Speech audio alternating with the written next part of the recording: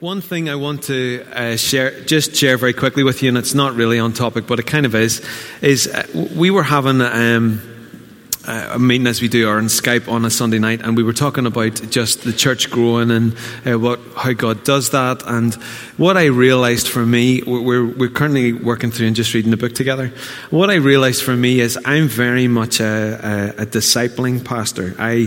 The way my brain works is where is somebody and where can they be and how do we get them there, okay? But what I've realised is that I also need to be there's people out there drowning and dying and going to hell. It's not right. That's what we believe, isn't it? They are lost. Totally and utterly lost. And they're terrified and they're alone and they don't know what's happening and they don't know what's going on. You're all staring at me blankly. Isn't that the truth? And we have found him, and that it's quite amazing, and we're not perfect, but this is good stuff and this is good news. Is that right? Well, would you join me in starting to ask him that heart of going after the people that are lost and need him grows within us? That we grow as a church going, come on in, no matter where you are, who you are, what you're about, what you've done, what you've got on you, who cares? Come on in, Jesus loves you. Okay? So can I, in front of everybody on the podcast and in front of Jesus, will we all agree to do that? I really think that that's something that we, personally for me, that I need to grow in, is to learn to go, okay, yes, we've got to understand how we move each other on and be discipled, but also, what about them over there? Because he said, go. And we need to go and extend the hand out. So as Andrew always said, these seats could be filled by who knows? And who knows, the person that you call in and throw the lifeline out to may be actually used by God and part of you becoming more whole in who you are, and the sheer joy of all that as well, as we've seen already. So let's be about that. Okay, so this morning we're talking about Easter. Yay! The message is titled, A Spear, the Hyssop Plant, and the Forgiveness of Sins. Do you like that? A spear, it's a bit like the Lion, the Witch, and the Wardrobe. A spear, the hyssop plant, and the forgiveness of sins. So how amazing that we get to do communion together on Easter Sunday, a working model of what it means to apply what Jesus did on the cross and to remember. And the Easter story has many, many, many, many, many things to teach us. Hidden behind what we think we know are treasures we need to uncover to discover. So Proverbs 25:2, it is the glory of God to conceal a matter, and to search out a matter is the glory of kings. So really, we're royalty, are we not? Because our Father's the King. We are sons and daughters. Don't have to go over all that again. You're accepted, you're secure, and you're significant. Am I right? Yes, we are. Accepted, secure, and significant. We're sons and daughters of the King, which makes us princes and princesses. And therefore, it is the glory of kings, the glory of royalty, to search out whatever God has hidden. It takes time to discover who Jesus is, doesn't it? Really.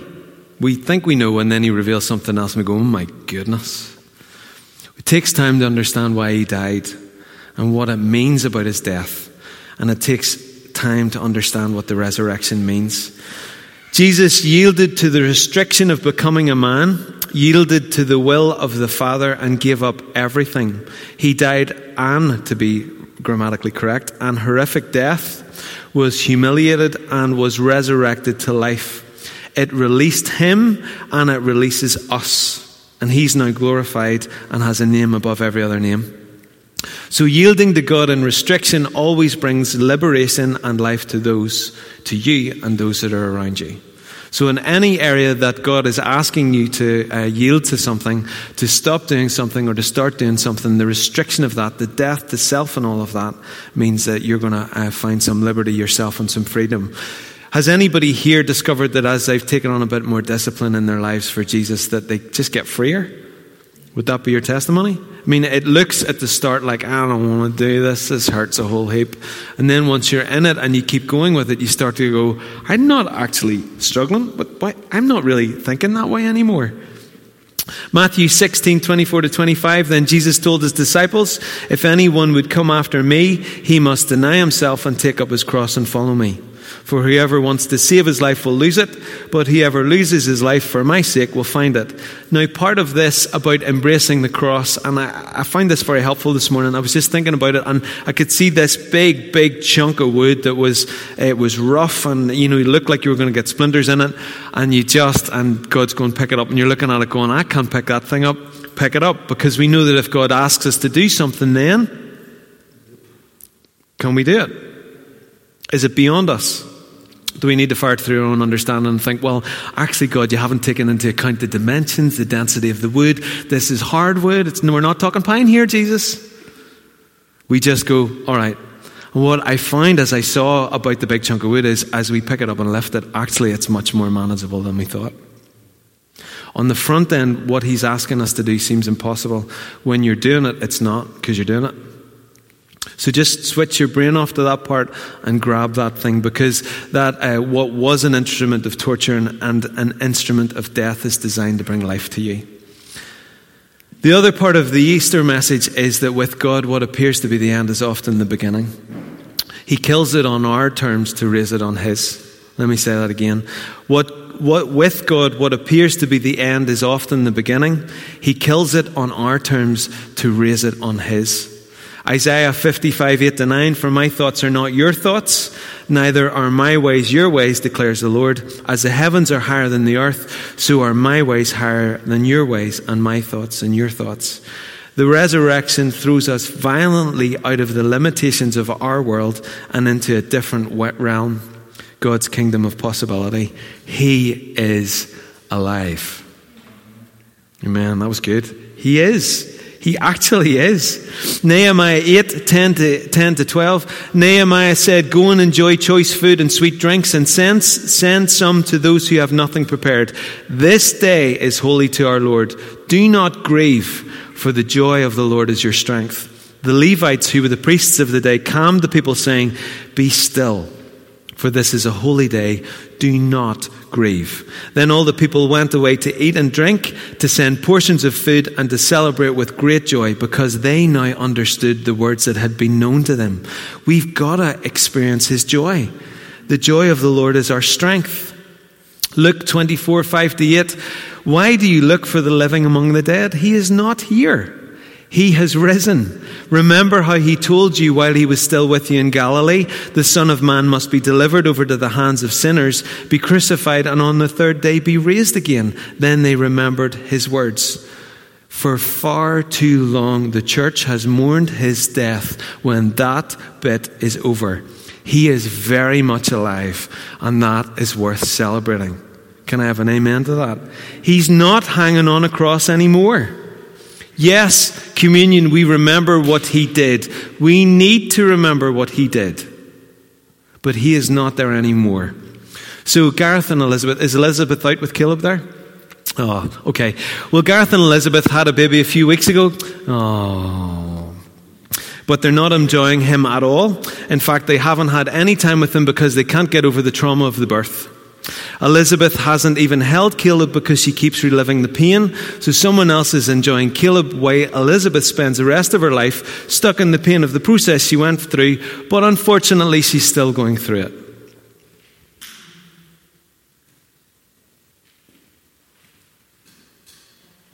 Isn't that the story? Why did she go through the labour? Why did she go through the labour? She had to, but why did she go through the labour? For the joy of new life. For the joy of having a son. I've seen her Instagram feed. It's blown up with pictures of her son. Pictures of Gareth and my son. My loves, this is me, this is us. This is beautiful. Isn't he gorgeous? Isn't he lovely? I'm not mocking you. He is beautiful. That boy's the son of promise right there. Is that right? So why are we going, well, all the pain that Jesus had to suffer, and it's just horrific, and it's terrible, and it's awful, and it's just the pain he had to suffer, and it's horrific, and it's terrible, and it's awful, and all the pain he had to suffer, and it's horrific, and it's terrible, and it's awful, and I'm just the sinner, and he had to go through that because of me, and he had to go through it because of me, and he's going through it because of me, and he's going through it because of me. Please hear me. I know, believe me, I know that there's a time to stare at Jesus on the cross and go, he did that one for me. And as we weep, he smiles and says, it's okay. I'm happy to do that for you. Now don't do it again. But we can't stay there. Too long have we sat in shadows. Too long have we sat in the shadow of the cross when we were meant to live in the light of the resurrection. Do you want to stay at the cross? You want to pitch a tent and stay in the darkness and the pain and that day when the demons that were present just wanted to enjoy every single minute of it, did you? Are you laughing at me because this has gone down on me? I could just preach like this for the rest of the time. Do you want to stay there, or do you want to believe that he's alive? Elizabeth didn't go through the pain of childbirth for nothing. She went through it because she's holding the most beautiful little boy, and you're going to get to raise him. He's a child of promise. Lord only knows what's going to happen with that boy. So let's move on from the cross. Let's never forget it. Do you remember Andrew's message? The cross is light, the cross is happy, because he's not there anymore. They killed him once and they're not going to be able to do it again. He is alive. His death released everything we need so that we can become everything we were created to be. 2 Corinthians 9:8, and God is able to bless you abundantly so that in all things at all times, having all that you need, you will abound in every good work. Did that say sometimes? Or did it say all the time? His divine power, this is 2 Peter 1:3, his divine power has given us everything we need for godly life through our knowledge of him who called us by his own glory and goodness. This is good news. He just needs us to believe that he's not there anymore. He's alive. He died so that. He didn't die just to experience the pain. Yes, he had to go through that. Yes, Elizabeth went through the pain of childbirth. It was part of the process. But we have Caleb now. Jesus is alive and he's present among us. And in saying that, we're going to look at the crucifixion. Okay? We're going to look at the crucifixion in the light of that's not what's happening anymore. Okay? He is alive, but we want to look into what he did, pull out some of the gold of that, and be able to apply that to our lives. So this is from John 19, and I've picked out a variety of verses, so if you're following with me, it might jump about a bit. Then Pilate took Jesus and had him flogged, and the soldiers twisted together a crown of thorns and put it on his head. Now, let's stop for a second. Is that not what the enemy attempts to do with the thorns and the thistles in the soil of our life? Is that not part of what the comment on the curse was? That because they didn't obey God, that the ground would produce thorns and thistles. And the enemy is still getting the thorns and the thistles out of our lives, twisting them and trying to ram them on our heads. And most of the times we help him get the thorns and the thistles out, twist them together. Jesus suffered that so that you don't have to. So ask him for some revelation about what are the thorns and the thistles that the enemy's trying to push on your head. They clothed him in a purple robe and went up to him again and again, saying, "Hail, King of the Jews," and they slapped him in the face. So the soldiers took charge of Jesus. Carrying his own cross, he went out to the place of the skull, which in Aramaic is called Golgotha. And there they crucified him with two others, one on each side and Jesus in the middle. Pilate had a notice prepared and fastened to the cross. It read, "Jesus of Nazareth, the King of the Jews." Let's stop again. The enemy will often mock you with the truth as if it were a lie. You're a Christian? Yeah, right. You're going to be free, aren't you? Don't think so. You've tried that before, haven't you? You forgiven? That's never going to happen. And also then, he'll take lies and try to present them to you as truth. He was the King of the Jews. He is the King of the Jews. He's above and beyond just the King of the Jews. He's the King over everything. He is the King of all kings. And the enemy slapped him about with the part of the truth of who he actually is. Don't let the enemy tell you what is true in a negative sense. You are forgiven. Think you're forgiven, do you? Absolutely. And walk on. Later, knowing that everything had now been finished, and so that the scriptures would be fulfilled, Jesus said, "I am thirsty." A jar of wine vinegar was there, so they soaked a sponge in it, put the sponge on a stalk of the hyssop plant, and lifted it up to Jesus' lips. When he had received the drink, Jesus said, "It is finished," and with that he bowed his head and he gave up his spirit. Now it was the day of preparation, and the next day was to be a special Sabbath. Because the Jewish leaders did not want the bodies left on the crosses during the Sabbath, they asked Pilate to have the legs broken and the bodies being taken down. The soldiers therefore came and broke the legs of the first man who had been crucified with Jesus, and then those of the other. But when they came to Jesus and found that he was already dead, they did not break his legs. Instead, one of the soldiers, if you've seen the Passion of the Christ, one of the soldiers pierced Jesus' side with a spear, bringing a sudden flow of blood and water. The man who saw it has given testimony, and his testimony is true. He knows that he tells the truth, and he testifies so that you may also believe. These things happened so that the scripture would be fulfilled. Not one of his bones would be broken. And as another scripture says, they will look on the one that they've pierced. This is Isaiah 53. Surely he took up our pain and bore our suffering. I love this passage. Yet we considered him punished by God, stricken by him and afflicted. But he was pierced for our transgressions.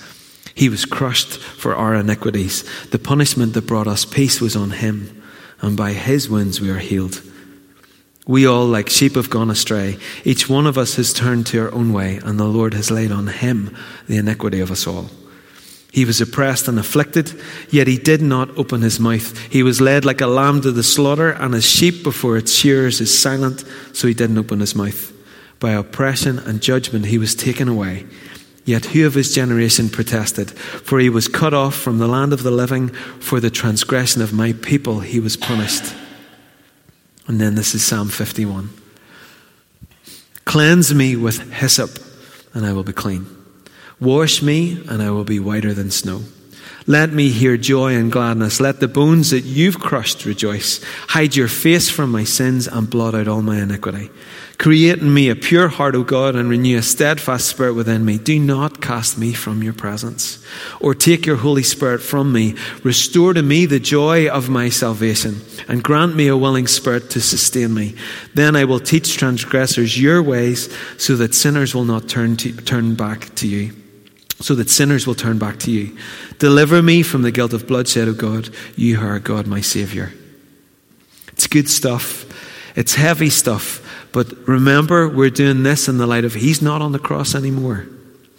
I want to talk to you about the untwisting of iniquity. Did you know, I've said this before, I think, that there's a difference between sin and iniquity. Did you know that? Okay. So sin means literally to miss the mark or go beyond the boundary lines that God has established. So do this, don't do this. Adam and Eve did the thing they were told not to do, therefore it's sin, and they've gone beyond the boundary line that God set or missed the mark. Iniquity is the twisting effect of sin from generation to generation to generation. Okay, so Nathan, if you would come and stand here. Mark, would you stand there? And Aaron, if you stand at the back. Now, I should have been more on my game, and I thought I had rope in the garage, but we're going to use an imaginary rope, right? So he's holding the rope at the end. I've got it here. Mark's got it there, and Aaron's got it there, right? So if you imagine that we start twisting that rope from here, what happens to it in Mark's hands? Starts to twist, right? And what happens down at your end? Okay, so can you stop it to twist? Can you try? Right, but you really can't do it. What would have to happen to stop the rope from twisting? I'd have to stop. Or? Don't do the way. Or you cut him off, right? Or we get to him and we change what's happening. You got to understand that the sin that is iniquity, right? So sin is sin, missing the mark and stepping beyond the boundary of limitation, right? Iniquity is the effect of that sin. So when I sin, it affects Claire and it affects my family. Okay? Affects you, affects everybody here. Just affects everybody. No man's an island, affects everyone. So as that sin happens, it turns into iniquity when it becomes a twisting effect. That twisting has momentum. So that momentum is present within you. So the sins of your fathers, that's why God said that the sins of the fathers go on in the generations, because it gathers momentum. You'll often see it in families that there's, well, they were like that, and they were like that, and they were like that. Yeah? So Jesus died to untwist the iniquity that is present in our lives. So it's not just that we stop sinning, it's that the effects of the sin from generations before are untwisted. So what we have to do is, we've got to get, so we're all just men. We've sinned and there's iniquity there. So we need Jesus to come and either go, stop that, or Jesus gets a hold of the rope. And he starts to untwist it. So the rope then gathers momentum of blessing. So rather than it being a highway to hell, it becomes a highway to blessing. That's why the blessings that we have, our children are going to have. Isaac will not struggle with some of the things that I have struggled with because I killed it, because I yielded myself to Jesus Christ. Does that make sense? So what Jesus did, you guys can sit down. Thank you for pretending to hold an imaginary rope. It's ridiculous, but did it kind of work? Did you get it? So what Jesus came to do is not only stop you from sinning, but to untwist the effect of iniquity that has happened to you and you didn't do it. It's not your fault. But it has happened to you and it is present within you. Does that sound like good news?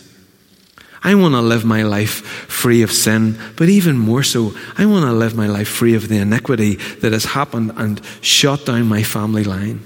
And we can, in Jesus' name, go, stops now. Do you want to decide that? Well, let's decide it. Stops now. So Holy Spirit, we ask you to come in here and right now. And we ask you to show us the rope that is in our hands. And in Jesus' name, we apply the cross to that rope. And we speak to the momentum of iniquity and say, no, the price has been paid and it stops now in Jesus' name. And we, as sons and daughters of the King, command a blessing.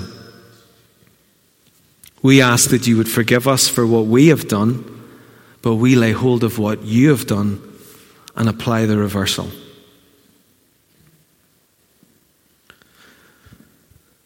Let's talk about the hyssop plant. The hyssop plant pops up all over Scripture. It's used frequently in the Bible in regard to cleansing, healing, purification, and protection. God, in Leviticus 14:1-7, God tells the priests to use hyssop together with cedar wood, scarlet yarn, and the blood of a clean bird, of all things, to sprinkle a person recently healed from a skin disease. And that act would ceremonially cleanse the formerly diseased person, allowing him to re-enter the camp. In Exodus 12:22, hyssop was used by the Israelites. The brush part of the plant was used by the Israelites to apply the blood of the lamb on the lintels of the doorpost, which meant that the angel of death passed by. So God instructed them to use that, and it's likely He told them to use that because it's strong enough to yield to the brushing effect. Now, there's other plants, sad but true, I would know these things. There are other plants that look like they would be a good paintbrush, but they just couldn't withstand the pressure and the friction of doing that. Then Psalm 51, as we've just read, David said, "Cleanse me with hyssop, and I shall be clean." He's pleading to God, "Please purify me." He wrote that as he was confronted by Nathan the prophet, who nailed him about the fact that he just had an affair with Bathsheba and committed adultery. And then hyssop also appears at Jesus' crucifixion, when the Roman soldiers offered Jesus a drink of wine vinegar on a sponge at the end of a stalk of hyssop. That's John 19:28-30. And likely they used it because it was long enough to reach Jesus' mouth as he hung on the cross. Now, why do I tell you this? Jesus Christ is the hyssop plant. By Him we're cleansed. By Him we're purified. By Him we're protected. By Him we're allowed to re-enter. He's strong enough to withstand the brushing force of death, and His reach is long on us to bring us refreshment. He is the hyssop plant. As you look through the Bible, God's not on the surface of things. He is, but He's not as well. The hyssop plant, He is the one. Let me read it again. By Him we're cleansed. By Him we're purified. By Him we're protected. By Him we're allowed to re-enter. He is strong enough to withstand the brushing force of death, and His reach is long enough to bring us refreshment. By His wounds we're healed, and the punishment that brought us peace was on Him. You're clean. He's long enough to reach you. There's no force within you that can withstand or cause Him to yield to what you want to do. He is greater than we are. He's greater than the enemy. Anna was asking that. We were reading about the Lord's Prayer last night, and it came to the part about protect us from the evil one. And she said, "Oh, Daddy, is there an evil one?" I said, "There is." She got really fearful. And then he went, "Look, it's like this." I said, "This is the evil one here." I said, "This is Jesus." We don't need to be afraid. Jesus can get this done. And the third thing I want to say about this is the pierce in his side that produced the flow of blood and water. This is John 19:31-35. Now it was the day of preparation, and the next day was to be a special Sabbath, because the Jewish leaders did not want the bodies left on the crosses during the Sabbath. They asked Pilate to have the legs broken and the bodies taken down. The soldiers therefore came, broke the legs of the first man who'd been crucified with Jesus, and then those of the other. But when they came to Jesus and found that he was already dead, they did not break his legs. Instead, one of the soldiers pierced Jesus' side with a spear, bringing a sudden flow of blood and water. The man who saw it has given testimony, and his testimony is true. He knows that he tells the truth, and he testifies so that you may believe. Then this is 1 John 5:1-13. I'm going to unpack this in a second. Everyone who believes that Jesus Christ is the Christ is born of God. And everyone who loves the Father loves his child as well. This is how we know that we love the children of God, by loving God and carrying out his commands. In fact, this is love for God, to keep his commands. And his commands aren't burdensome. For everyone born of God overcomes the world. Great news. This is the victory that has overcome the world, even our faith. Who is it that overcomes the world? Only the one who believes that Jesus Christ is the Son of God. This is the one who came by water and blood, Jesus Christ. He did not come by water only, but by water and blood. And it is the Spirit who testifies, because the Spirit is truth. For there are three that testify: the Spirit, the water, and the blood. And the three are in agreement.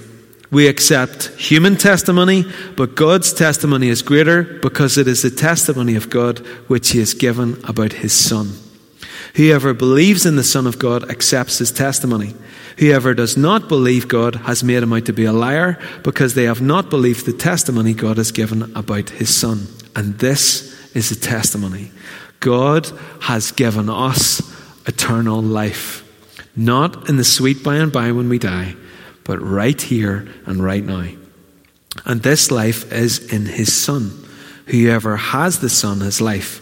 Whoever does not have the Son of God does not have life. We write these things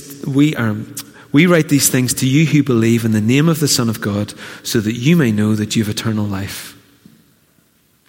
Let me read. Have you all heard of Charles Spurgeon? Famous preacher. I think he gave this in the late 19th century. This is what he said about this passage. I thought this was brilliant. By the terms water and blood, we understand the purifying and pardoning effects of Christ's work for his people. He came to purify them from the power of sin, that they might no longer live in it. This is indicated by the declaration that he came by water. He also came to put away the guilt of their sin, that they might not be condemned for it. This is set forth by the intimation that he also came by blood. We might say that all the Lord's prophets who came before Christ in a certain sense came by water. That is to say that they all sought the purification of the Lord's people, whether it was Isaiah, whose lips had been touched with the live coal from the altar, or Jeremiah, whose eyes were fountains of tears as he wept over sinners, or Amos, who spoke as a herdsman, or Ezekiel, whose message was one of grandeur and sublimity. The objective of every one of them was to purge the people from their sins. It was against sin that they all lifted up their voices.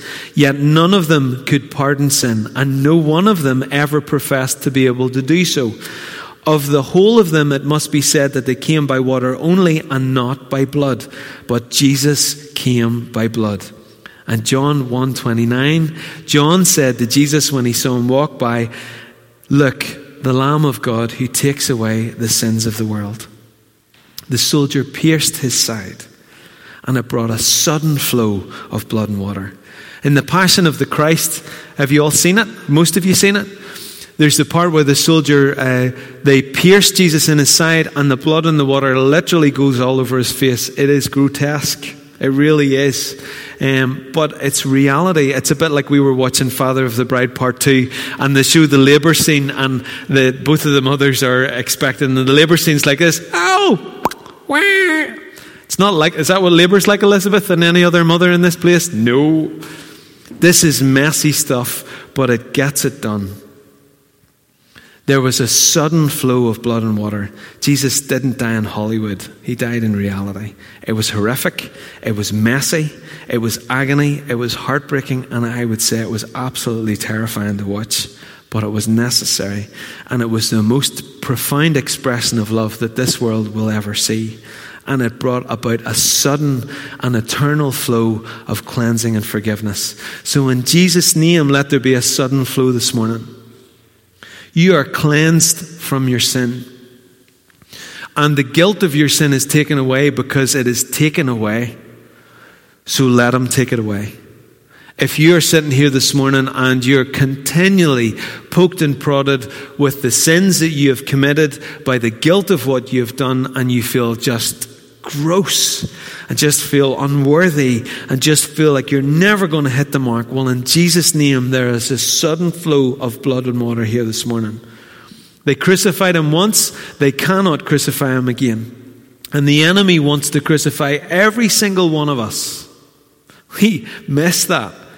He had Jesus crucified, and he will have you believe that you need to die for your sins as well.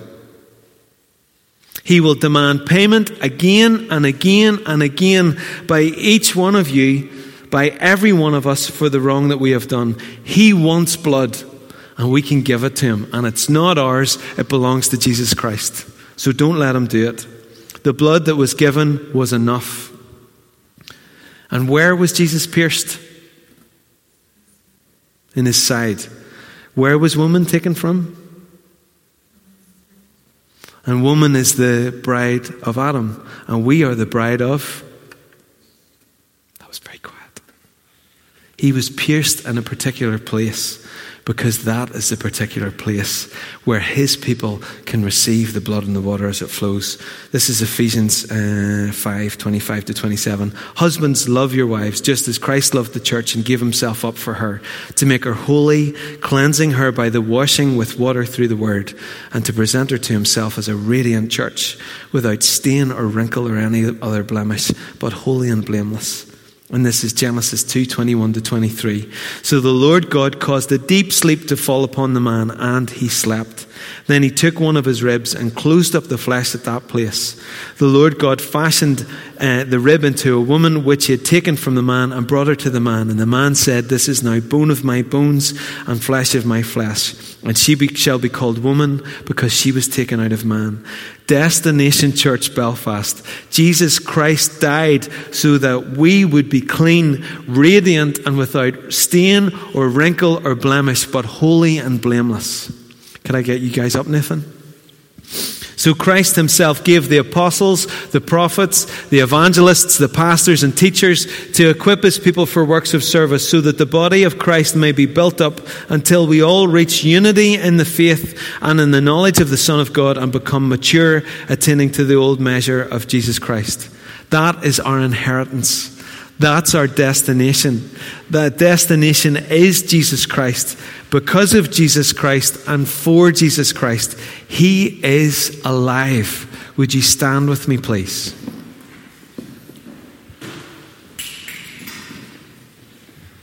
Holy Spirit, we thank you for your presence among us this morning.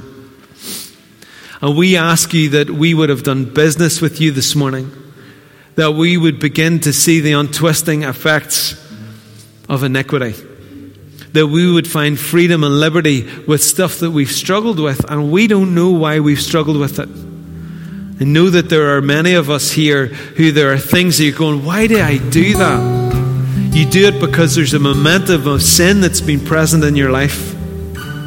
Well, that stops today. So as always, we have some questions to help you to respond. So are you done with trying to be good enough and to win God's forgiveness? Do you want to get rid of the guilt and condemnation that you carry for the things that you've done wrong? And do you want to grow to maturity and celebrate that Jesus is alive? If you can answer yes, or you just want ministry, please come and join me now at the front.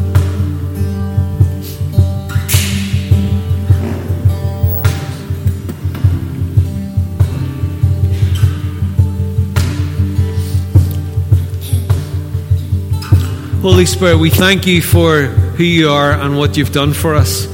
We ask that as a church, we would be a people who apply what you have done. That we would mature to become a people who ask, okay, what do I need to do, because he's already done it. So come, Holy Spirit, this is your church. And it's a day that we celebrate that Jesus Christ is alive, that he's not hanging on a cross anymore, nor is he down in hell demanding the keys of death. He is alive. He sits beside the right hand of God, and you, Holy Spirit, are in the earth, and you're present in your church. So we ask that you would come and fill your church and fill your people. Come, Lord.